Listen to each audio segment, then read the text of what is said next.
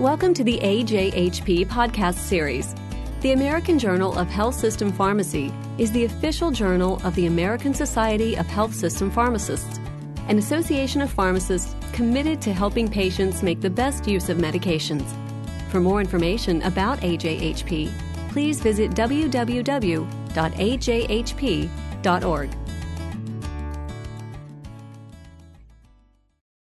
This is William Zellmer, a contributing editor of the American Journal of Health System Pharmacy.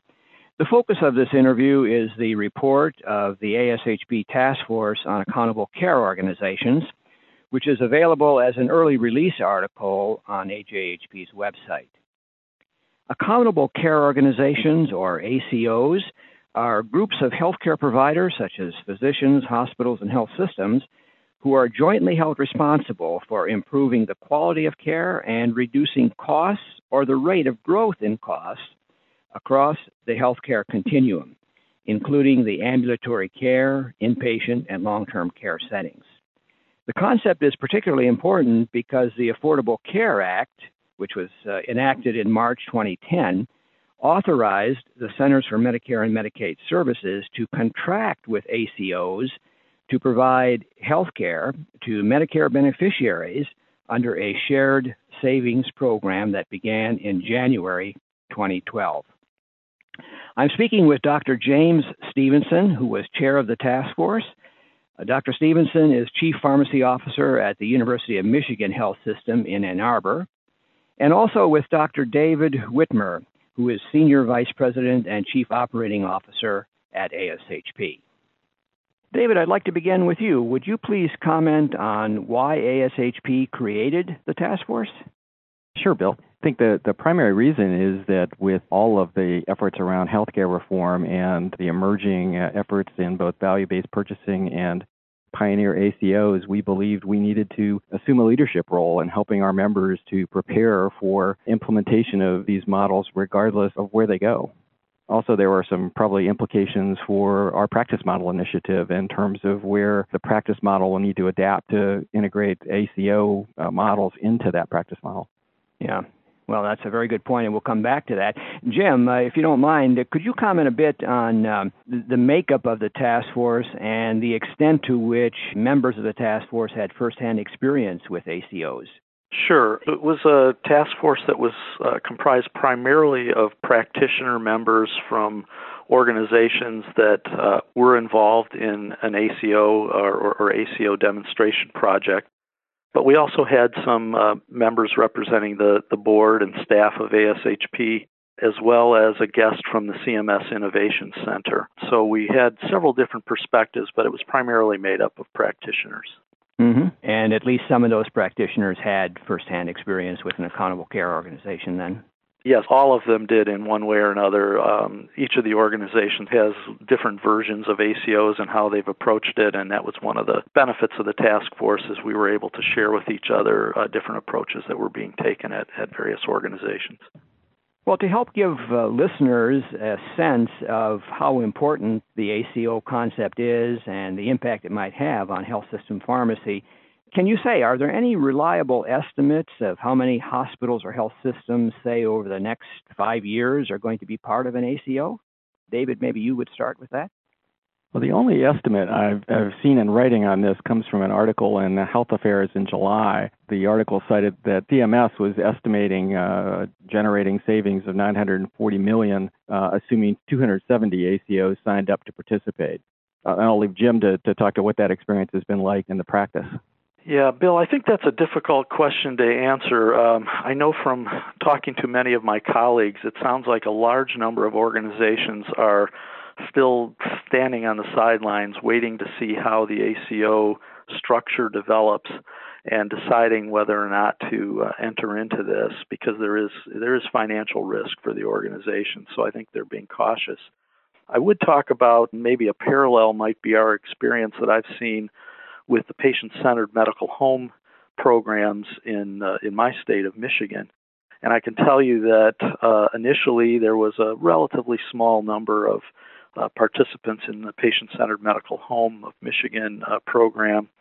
And as it became clearer and more people began to understand how the program worked, we saw a doubling in the participation in the second year. So I would suspect that that's the same phenomenon that we'll see with ACOs. Mm-hmm. Well, the report discusses the important cultural changes in healthcare delivery organizations that are necessary for an ACO model to succeed. Jim, could you comment on what are the related implications for pharmacists in terms of cultural changes in acute care settings? Yeah, I think one of the primary cultural changes that we are going to have to face to be successful in this model will be to actually start breaking down some of these self-imposed barriers, if you will, or divisions between care, where we talk about inpatient pharmacist versus outpatient pharmacist. To be successful in this model, we're going to really have to focus much more on transitions of care. And really, that type of care needs to be delivered in both the inpatient and the outpatient setting, and there has to be a very smooth handoff. So I think culturally, some of our organizational structure and the way we think about our positions as being inpatient and outpatient are going to be things that we're going to have to change to be successful. Jim, do you have any comments, again, along the same theme of cultural changes related to community pharmacy practice? Yeah, I think along the same vein, community pharmacists are going to have to also find ways of reaching out and connecting to sort of receive patients from our acute care settings in a much more coordinated way than we've traditionally done. The report discusses the challenges and opportunities that ACOs pose for health system pharmacists, and I'd like each of you to pick one challenge, just one, or opportunity that you think is particularly important and discuss it briefly for our listeners. David, let's start with you on this. Well, I think in some ways I would highlight what I think is both a challenge and an opportunity, and that's really to think about our role and refocus our role as a provider of patient care rather than a provider of drug therapy, and really focus on what's in the best interest of creating outcomes for the patient across the continuum of care. It's really rethinking, as Jim has said earlier, how we provide care, not just in the inpatient setting, but how we ensure positive outcomes for the patient across the continuum. Jim, how would you answer that one? Well, I agree with David that it's a major priority and opportunity for us. Another one I would raise that I think the task force spent a fair amount of time discussing was the realities of trying to most effectively use our pharmacist resources in this type of a model.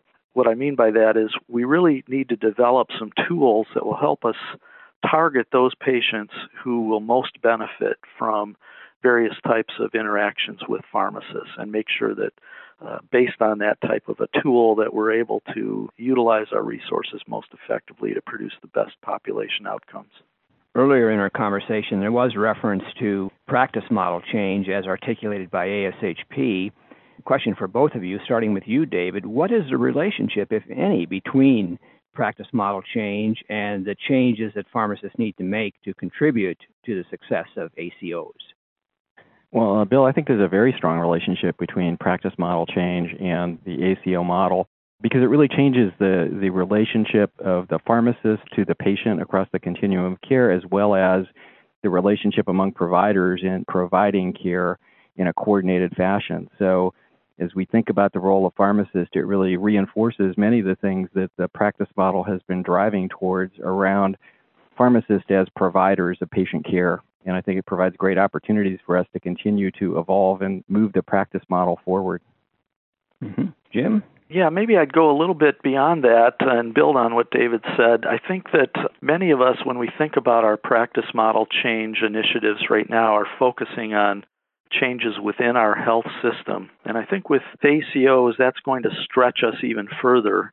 And we're going to have to start thinking about how we extend care to patients beyond the traditional borders of our own health system to include care that might be provided by other physician organizations or other healthcare organizations, as well as in community pharmacies by community pharmacists.